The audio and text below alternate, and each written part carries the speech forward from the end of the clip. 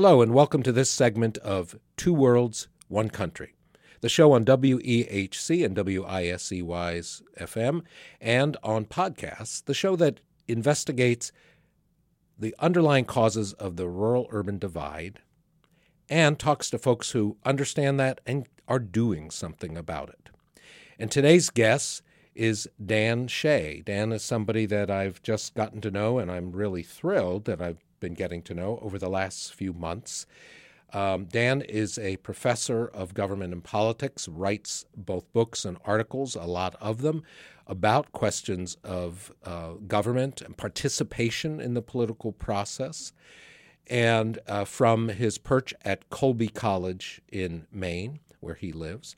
And Dan's going to tell us a little bit more about himself, but we're going to be talking primarily about what he discovered in an extensive new book that's coming out this fall, I believe, called The Rural Voter, The Politics of Place and the Disuniting of America. So we're going to dive into some of the findings that Dan will be sharing with the world when the book comes out this fall. So welcome to Two Worlds, One Country, Dan. Thank you, Anthony. It's great to be here. I'm a huge fan of Ruby. I'm just recently connected, as you know. You guys are doing great work, guys and gals, and I appreciate being part of this chat today. Yeah, terrific. Thanks. So let me go ahead and get the wheels turning by having you talk a little bit about yourself, where you were raised, how you were raised, and then kind of what led you to your current role as a professor at Colby. Yeah, well, it's a bit different, I think, maybe for academics. I grew up in a small town in upstate New York. I grew up in Oneonta. My dad was a professor at SUNY Oneonta. He taught American politics. Oh, wow. So there's sort of one side of my life in this little dinky town, this college town. But then my mother grew up in the Catskill Mountains, and she's very rural. And my five brothers and I, there's also my little sister, Mary Kate. So there's seven of us in the family. Wow. But mostly my brothers and I really gravitated towards that Roscoe Catskill side of the extended family. So we spent a lot of time out in the countryside. I've been hunting and fishing my entire life. I'm passionate about both. In fact, you pulled me in from the trout stream yesterday. I was in northern Maine doing some fly fishing. Sorry about that. That's completely fine. My wife's glad to have me back too, by the way. But so I've been doing both. So I'm on the one hand, my mom and dad were 60s sort of activists, anti-war activists, civil rights activists, and we were part of that, but at the same time, I've been hunting my whole life. So that's a bit different. So that's there aren't too many academics, as you know, that are steeped in sort of outdoor pursuits. I think that's been helpful for this project. So that's sort of my background, upstate New York. And then as an academic, I do think I also bring a different mix as well. So prior to being an academic, I was a campaign consultant. I got a master's degree in campaign management. And I started running campaigns in New England and New York. After that, I loved doing that. I thought I was pretty good at it, but it's a tough lifestyle. Man, it is. Yeah, so out on the campaign trail for 7 days a week, certainly from the middle of summer on, long days. So I thought, what would be a nice route to do some of that sort of work with a better lifestyle, maybe to be able to do a little more hunting and fishing. So I wound up going back to graduate school, got my degree in American politics, and started teaching electoral politics, campaign management, and so forth. So I bring this sort of practitioner side to the profession, which is also a little bit different. Yeah, and so needed, so very needed in the academic setting. Yeah. Wow. So tell me a little bit about the time frame for the campaign piece of your life, and also what kind of campaigns were you running? Were they state level? Mostly, yeah. It was in the 90s, in the late 90s, and it was state legislative races. So I started working for the Speaker of the New York State Assembly. And it's interesting because he was speakers are almost always from New York, of course, New York City and New York. And he was from Brooklyn. And he hired a fella to run campaigns across the state. His name was Tony Genovese from Brooklyn, and very much an old school sort of boss. And he didn't know his butt from his elbow about running campaigns upstate. So I'd like to think I was a big help with that. Yeah. So my job was to run races in upstate and to try to push Tony and others to think about non-urban electioneering. Right. Imagine, for example, that you could use radio advertisements in state legislative races. You don't do that in New York City because radio stations just spread way beyond, Right. or television and so forth. So that's what I did for about 4 years, which was awesome. Thought about diving in a little deeper, but again, the lifestyle was tough. So my first teaching job at the University of Akron was actually to teach campaign management. And one of my books, I think it's in its 5th edition. Wow. I think I dare say, it's one of the most widely used campaign management texts. It's called Campaign Craft. So the idea was to merge, again, what scholars know about campaigning with what practitioners know. So I'd like to think I helped bridge that gap. Yeah, I'll have to check that one out. That's good. That sounds like a resource that campaigns ought to be using now. That's great. Campaign Craft. So I just immediately, as a floccavento, have an image of Genovese and thinking what a challenge that must have been for you with this old school Italian-American boss who probably was like, forget about the rural, forget about it. I mean, did you succeed at all in moving him or if not him, the boss? I think so. And actually, I got in a little bit of trouble with them, with that unit, after I left and went to grad school. My dissertation book is called Transforming Democracy. So it's my first book, was Transforming Democracy. It's about how local party committees are often overwhelmed by these state capital or nationalized units. It would be how the Democratic Congressional Campaign Committee would descend into a community and just throw local norms out the window, throw local operatives out the door and say, well, you've done it this way forever, but we're going to do it differently. So I helped push a little bit on that. And the first story of the book is how this Brooklyn-centered campaign went up to Plattsburgh, New York, and completely botched it. Completely botched a race that they should have won. That book is called Transforming Democracy? Correct, yeah. So, Dan, I've got a couple of books of yours to read while I'm waiting for the rural voter to come out. I don't know if you've got insomnia, Tony. I don't know. I mean, that story of the DNC or the state party zooming in, having not been there for most of the rest of the year, prior to a campaign, a few months before a campaign, and kind of running the show for good and for bad, that is still a very common occurrence. So I absolutely do want to read that Transforming Democracy, because that's part of our problem. Cool. So let's talk about the rural voter, the politics of place, and the disuniting of America. Let's start with the methodology without getting real academic about it. Just like what did you do to gather the information that you based the book on? Well, maybe we could start with just sort of the impetus, and I'll dive right into the methodology. That's fine. Because the impetus, I think, will be interesting. I mean, I think you'd be able to speak to this, and your listeners will surely understand this. It's as simple as it didn't used to be this way, right? It didn't. I mean, what we've seen as this wholesale coalescing of rural voters behind one party, behind the Republican Party. And it's unprecedented. One of the data sets that we collect shows that we've never seen this in American history, not over a sustained period and not across the nation. And I want to pause you just for a moment there to say that this is kind of news to some people. I mean, we tend to have short memories. We're overwhelmed with information, but also particularly among younger people, there's younger liberals and progressives. There's a sense that rural's hopeless, and it's been that way forever. And, leave them behind because they'll never change. And forgetting that places like the 9th District of Virginia were very competitive for Democrats just a little more than a decade ago, and many other places as well. So sorry to interrupt, but that's actually big. That's actually breaking news that this is a new phenomenon. So tell us more about that. Oh, absolutely. I'm giving away my age a little bit, but mind you, I was a kid at the time, a young kid at the time. But I remember in 1972, my parents put us all, six boys, in a Suburban. We went camping cross country, right? So my dad was an academic, so we had summers off. So we went cross camping.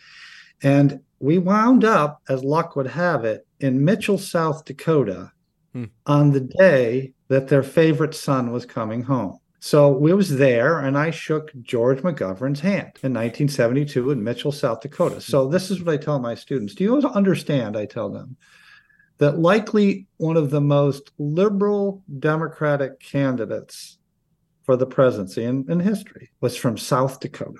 And they cannot understand that. And of course, later on, his seat was actually taken by Tom Daschle. Right. Right. So and there are many, many examples of true progressives coming from rural America. And you know as well as I do that, the upper Midwest, for example, Right. Minnesota, and Wisconsin, and Michigan. I mean, it's true. I mean, that some of the issues that are happening in Montana right now regarding their constitution spring from liberal moves made in the 1970s to that constitution. Mm-hmm. So you're right, Anthony. Absolutely. Throughout America, many progressive candidates came from rural parts. So I'm seeing this, right? And I'm watching this, and I'm from rural areas. It's always been true that sort of in Otsego County, New York, the county would be more Republican and the little cities would be more Democratic. That's an old tune, right? So you'd wind up with the countryside historically, I don't know, voting for Republicans at 55 or 60% or something like that. Then something started to change, right? And we all know it wasn't 60% anymore or 65. It was 70 and 75 and 85%. The numbers are overwhelming. Mm-hmm. Something has happened in rural America. And that's what Nick Jacobs, my co-author, and I have set our sights on. So there are good books, as you know, that have started to get at this issue. Kathy Kramer's book, The Politics of Resentment, very important book. Absolutely. Yeah. Kathy was actually my first guest on the show. Oh, yeah. She's fantastic. Yeah. Love that book. Really, really important. Set the bar, but admittedly of one state. And she used a focus group method, which is important and strong, but maybe not as broad and objective as what we did. So setting up, that's why we did it, Anthony.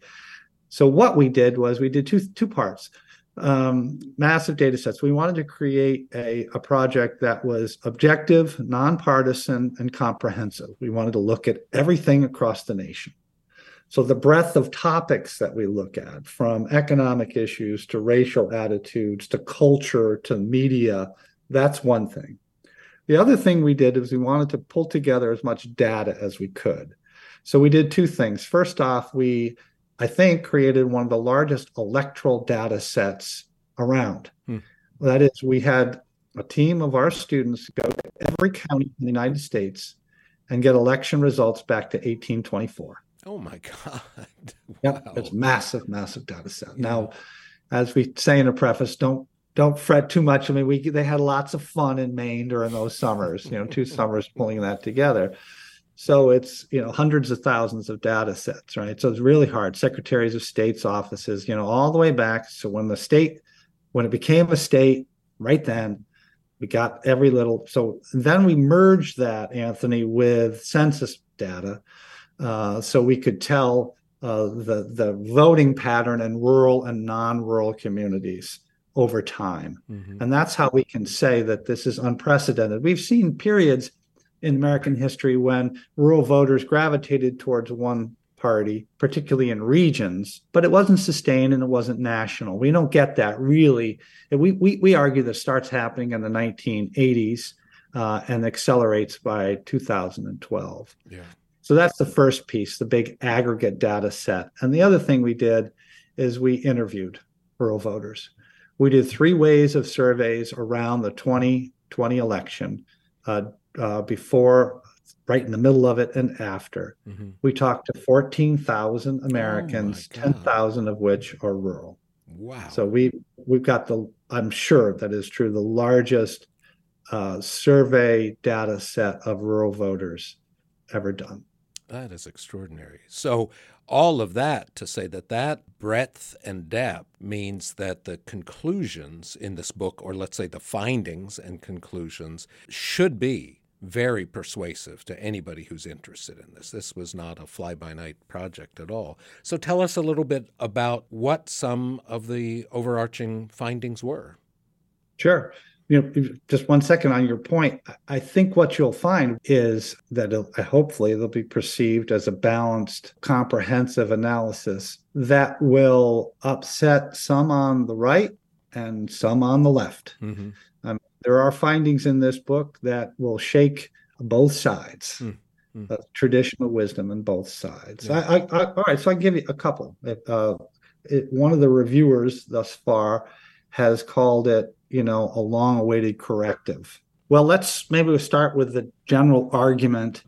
What we find is that rural Americans have developed what we call a place-based identity. They define their being, their life, in large measure about where they live. It matters a lot to rural Americans. Now, it is true, it's fair to say that they're not the only Americans that do that. I mean, if you're a Southie from South Boston or something, you might define your identity based upon where you live. But overall, when we took a look at all this survey response, we see that rural Americans are much more likely to define who they are based upon where they live. Mm-hmm. And they like where they live. Mm-hmm. They want to stay where they live. It's interesting. They'll admit problems, and we can talk about some of those. They still don't want to go. Yeah. They're much more likely to want to stay where they are than are suburban or urban Americans. And so when suburban, urban pundits and liberals suggest, look, you just need to move to where the jobs are, that kind of an ethic that's more detached from place and more mobile, that does not go over well in rural. That's absolutely correct. Yeah. What's interesting about that, we're jumping ahead a little bit, but on the one hand, rural Americans might admit that their children will have to move away. They are worried about their economic futures, mm-hmm. but they don't want to leave. Yeah. Don't want their children to leave. Yeah. And that crisis of wanting to stay, but imagining that children might have to leave is very powerful. Yeah. As a parent, I understand that. That's a very powerful part of this. And it leads into the second piece. And that is that this place-based identity has become a sort of a cognitive filter for interpreting the world, what happens in politics, what happens in society, what happens in Hollywood.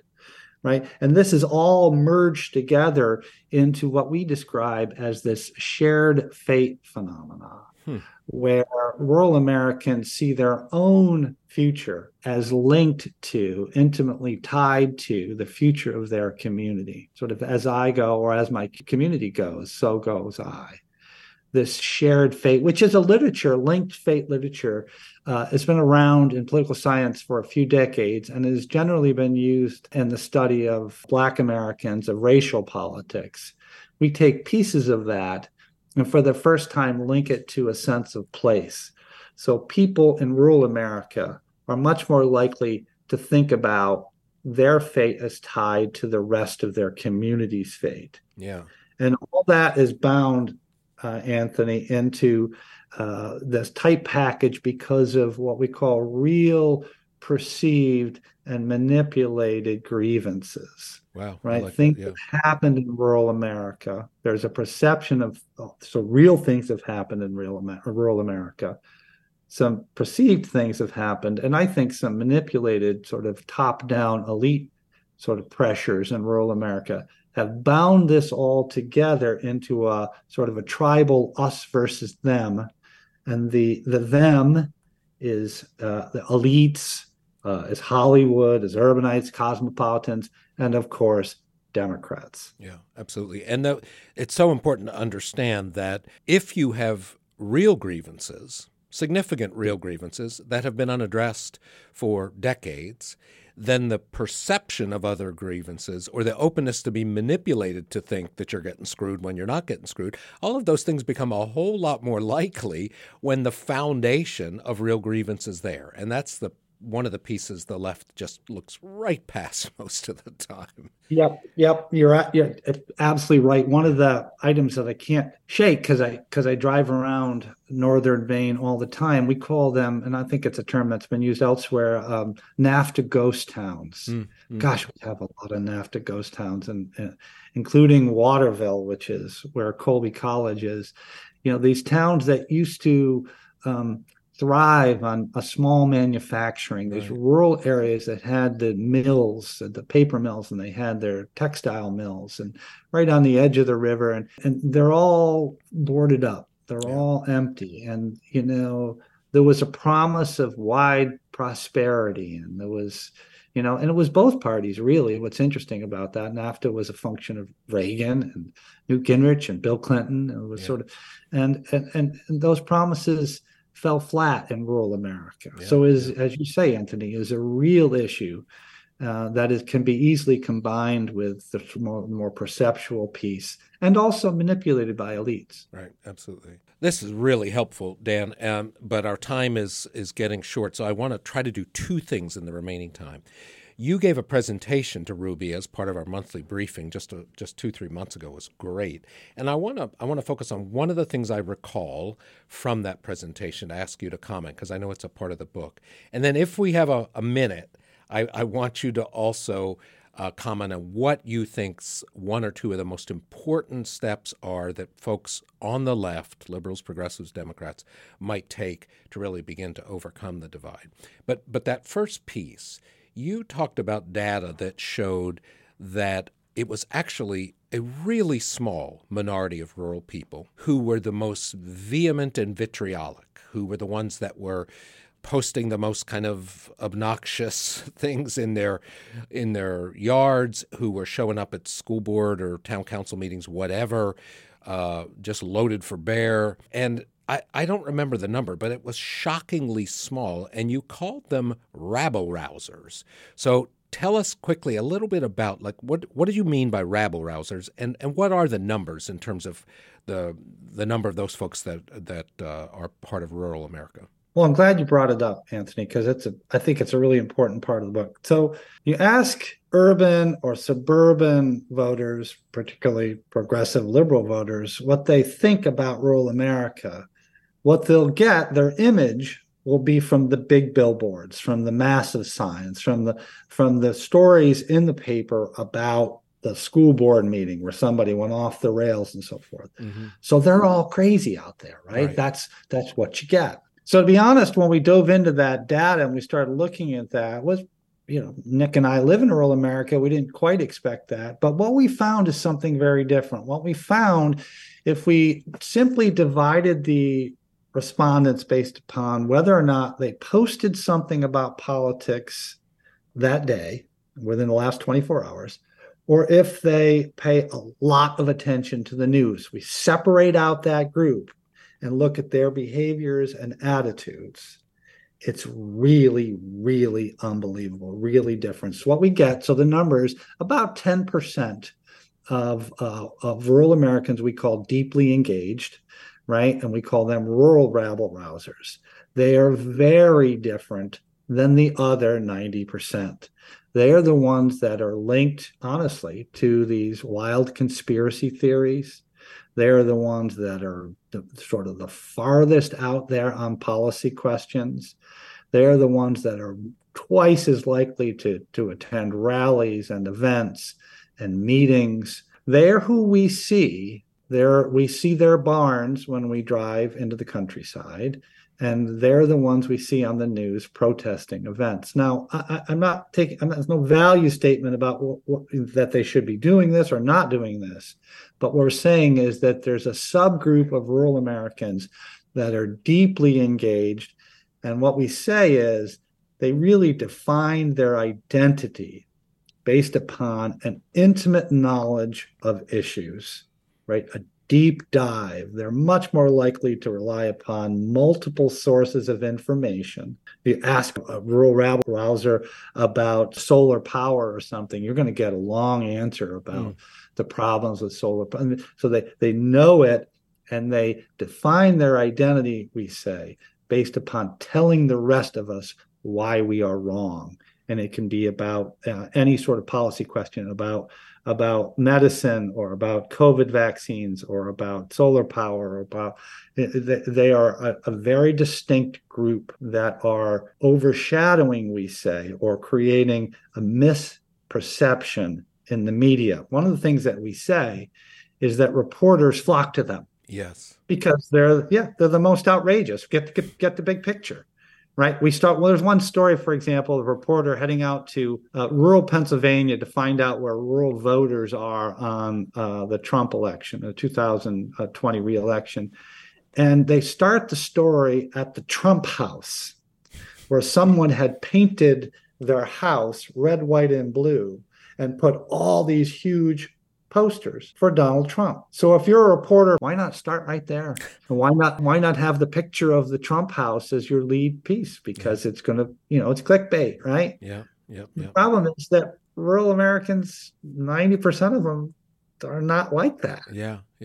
And that's the extraordinary thing, because we all know about rabble-rousers, and you could say there's rabble-rousers on the left as well. But I think there's going to be a bunch of folks on our side who are going to want to dig into your data because they won't believe it. They won't believe that it's only 10%. When I talk to folks, it's sort of the opposite perception. When I'm doing a rural-urban divide training, they're thinking that, there's probably a few reasonable people out there that haven't totally drunk the Kool-Aid, but they're probably thinking it's 90% crazies and 10% who aren't. And so this is a shocking and revelatory finding here that I think will transform the way we understand rural. I could have you talk more about that, but I am going to ask you at lightning speed to give us, let's say, one thing that you think a person listening who themselves might be not deeply versed in rural and is kind of concerned about the divide and what to do about it. What would you recommend?